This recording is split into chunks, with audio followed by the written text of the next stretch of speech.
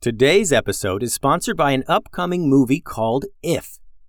We don't go to the theater a lot as a family, mostly because it's tough to find a movie we're all going to like, but If is one of those movies. It comes out in theaters May 17th. I saw the trailer the other day, and we ended up watching the trailer multiple times to check out all the different imaginary friends that are in it.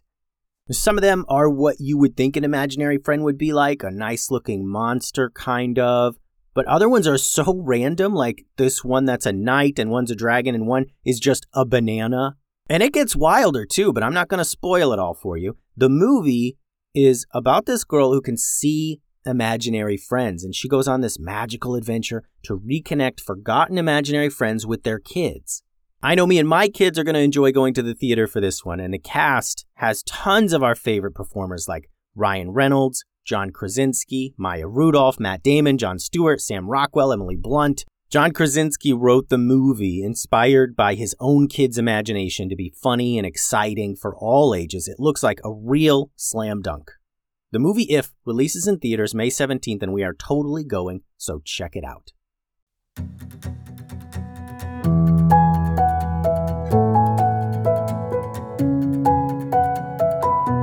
Hello and welcome to another episode of the Kid Stories Podcast. I'm Phil Bechtel. Today's episode is sponsored by the Adventure Challenge. Sometimes coming up with an activity for the entire family can be daunting. It's nice to have a go-to option for getting everyone together and just doing a thing. The Adventure Challenge is that thing. You open the book, pick a mystery adventure, scratch it off to reveal what you'll be doing, and have some fun with the whole family. Then you fill in the book, add photos, and it becomes a keepsake. It's really a fun thing to have on hand. Visit theadventurechallenge.com and use promo code KIDSTORIES for a discount. Now on to some shout-outs. Jackson and Ezra shared some fantastic drawings the other day. Thanks for those, you two. I think if Jackson and Ezra were werewolves, they would be shadow werewolves that disappear when they walk into a shadow. Thanks for listening, Jackson and Ezra. Evelyn and Theodore listen to the podcast on their way to school each morning. I think if you two were werewolves, you'd be laser wolves that shoot lasers from your eyes. And maybe you can shoot lasers from your tails, too, because why not? Thanks for listening, Evelyn and Theodore. Rocco from Eagle, Colorado enjoys the podcast, and he's also a great artist. If Rocco were a werewolf, he'd be an eagle werewolf who can sprout big wings from his back and fly. Thanks for listening, Rocco, and thanks for your drawing. Reed is a new patron. I'm glad you enjoy the stories, Reed. I think if you were a werewolf, you'd be a speed wolf who is so fast that he's a blur when he runs. Thanks for listening, Reed. And Grayson Taylor from Canada shared some great drawings as well. Grayson, if you were a werewolf, I think you'd be a fire wolf who could breathe fire just like a dragon. Thanks for listening, Grayson. Today's episode is titled Howl at the Moon, Part 2. Henderson was the fastest horse in the valley. He leaped over streams and sped through trees as fast as lightning. Tubes rode on Henderson's back, guiding him along the quickest route to the dark forest. Once they reached the dark forest, she fearlessly burst right into the black trees, and Henderson continued on. Tubes directed Henderson right to the source of the howling. Soon, she slowed Henderson to a trot, and finally they stopped at the edge of a completely destroyed camp. The campfire was smoldering, and in the dim light she saw Pilson in his werewolf form. Tubes slid off Henderson. She didn't know exactly what had happened here, but she knew that werewolf was Professor Pilson. She would recognize his trademark black suit anywhere, even on a werewolf. "I always knew you were a werewolf," she said. Professor Pilson looked up to Tubes. He was the saddest-looking werewolf in the world. He was even crying. Tubes had always known Professor Pilson to be unshakable and fearless, but now he looked to be broken. "Oh, you did not," said Pilson. "No one knew." "Well, I suspected at least," said Tubes. "What happened here?" "They took them. A pack of werewolves came and took Calvin and Mallory," said Pilson. "Friends of yours?" asked Tubes. I don't have any werewolf friends, said Pilsen. I was raised by humans. I've never even seen another werewolf. Me neither, said Tubes as she began walking around the campsite, looking for clues. Tubes and Pilsen examined the entire area for a while, searching for something helpful. They found nothing. By now, Pilsen had returned to his human form. What now? Asked Tubes. I don't know, said Pilsen. I don't know what to do. I can only wander the dark forest until I find the children. With all due respect, Professor, you need to stop feeling sorry for yourself, said Tubes. If we're going to get those kids back, you need to get it together. Professor took a big, deep breath and centered himself. He felt lost and helpless. He told himself to look for the next thing. He knew if he just had one idea or one clue to follow, he could find his direction. The professor breathed in deeply a few more times. He thought hard about what they could do next. You know, said Tubes, there is someone who lives here in the dark forest who has helped us before. Pilsen furrowed his eyebrows and thought. Gray lives here. Let's seek him out and see if he can give any advice, said Old Witch Tubes. Gray was an old man who lived in the dark forest. He had lived here for many, many years. Ben and Boulise first met Gray when they were helping a mist fairy. Ever since then, Gray has often lended his help to the other heroes of the valley. After a long walk, Tubes and Pilsen reached Gray's home. He lived in a magical underground home beneath a gigantic tree. Tubes and Professor Pilsen stood before the huge tree. Even the roots were taller than they were. They searched among the tangled root system for a door. Perhaps we should just knock, Pilsen thought out loud. He leaned forward and knocked on one of the thick wood roots of the tree.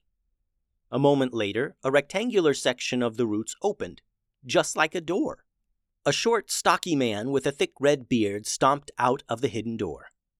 Bright light shone out of the doorway and into the dark forest. Well, if it isn't Old Witch Tubes and, Professor something or other, said Gray. Hello, Gray. Good to see you again, said Tubes. We need your help. Of course you do, said Gray with a laugh. Some evil thing trying to take over the valley, no doubt. Let me guess. All of the sharks in the ocean have taught themselves to breathe air, and now they're leading an attack on the valley. No, not exactly, said Tubes. Okay.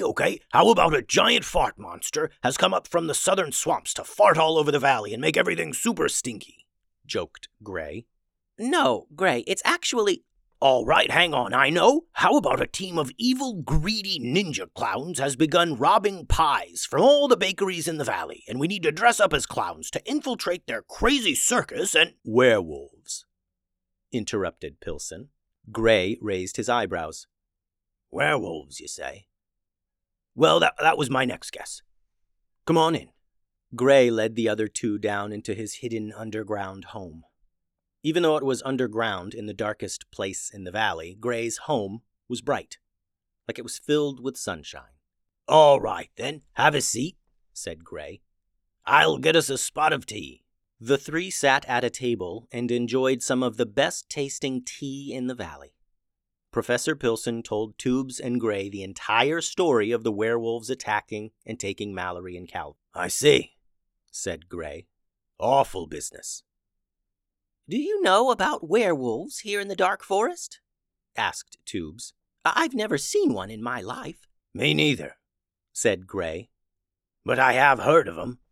Mostly old folk tales and stories from years ago.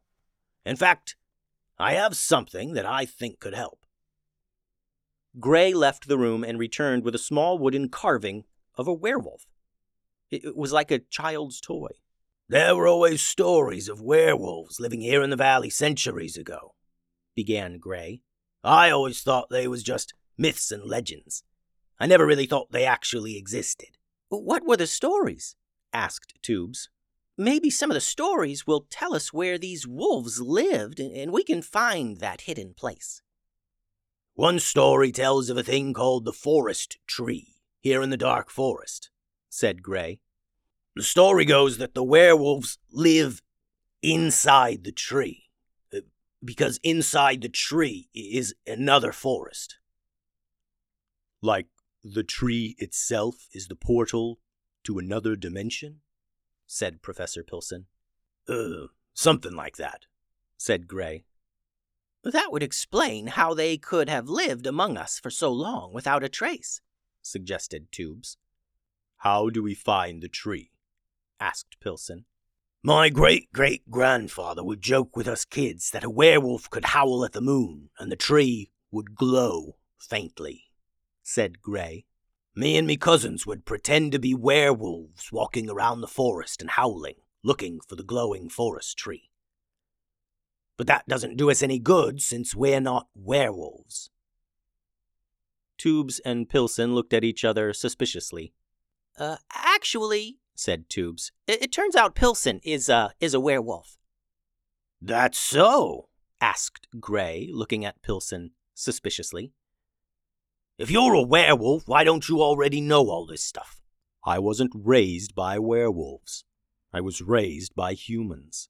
Before the recent attack, I had never even met another werewolf, said Pilson. I see. Well, how about we go find us a magical werewolf tree then, said Gray. And I'll bring my little werewolf toy for good luck. He got up and began stuffing things into his adventure bag.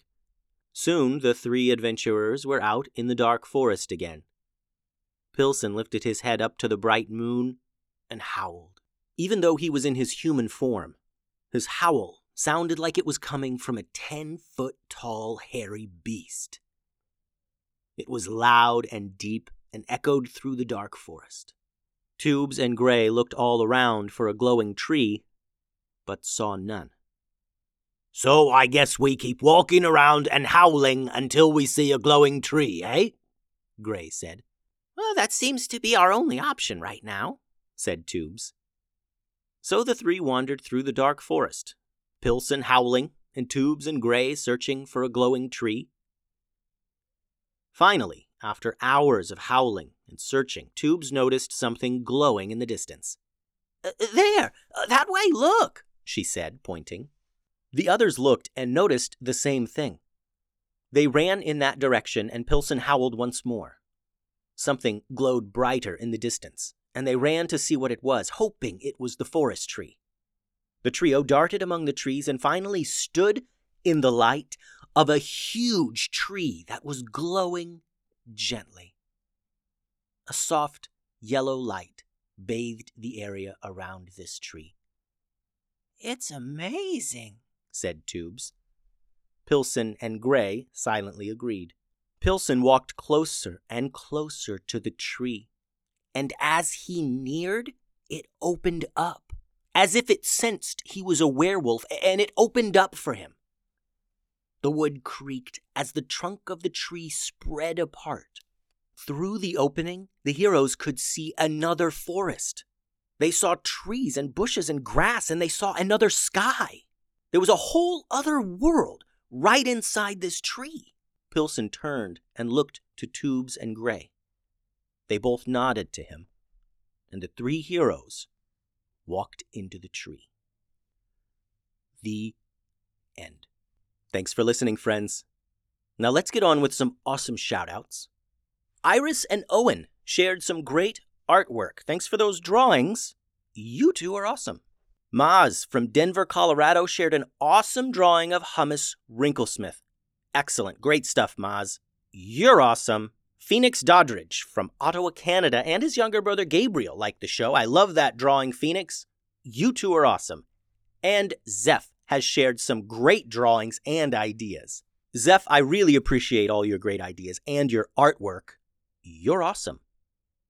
The website is kidstoriespodcast.com. Send all your drawings and such to kidstoriespodcast@gmail.com and find more stories at patreon.com/kidstoriespodcast. Adios.